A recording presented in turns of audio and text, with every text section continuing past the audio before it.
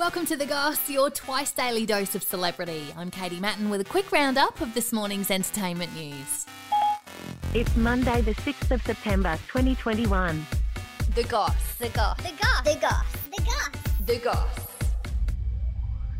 Ed Sheeran's new single, Visiting Hours, is coincidentally similar to a song by an Aussie musician called Nick Gill, who writes under the name The January Choir. He has a track called Stormy Weather, which has never been released officially, only on Instagram. You're on a good streak, you're writing good songs, now and then you're going to write a shit song, and that song is out of you and you can move on. He said it could be seen as frustrating that Ed has had the same idea as me and will have millions of people hear his idea. Instead, I like to look at the positive that for a brief moment I had the same idea as someone I consider the premier songwriting artist of our time. I don't think this will happen again. I feel like this is the top of the mountain and that's it. Ed's song has gone straight into top 5 of the charts. A woman who's spoken out in the R. Kelly trial has said he would have a gun by his side and force her to give him oral sex. This is not me.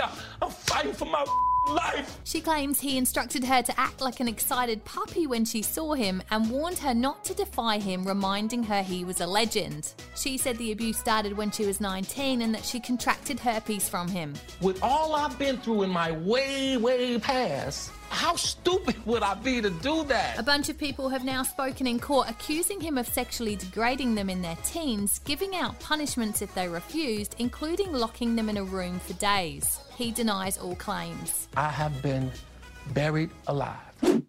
And Adam Sandler has said that Netflix asked him to change the setting of his new movie from China to Spain. We got to get back to the movie set. He plays a washed-up basketball agent who attempts to save his career by recruiting an overseas player in the new sports comedy Hustle. The storyline originally said he found the player in China, with Netflix asking for it to be changed to either America or Europe. Netflix is currently unavailable in China, with no plans to appeal to the Chinese market due to being turned down by the Chinese government a few years ago. The price is wrong, bitch.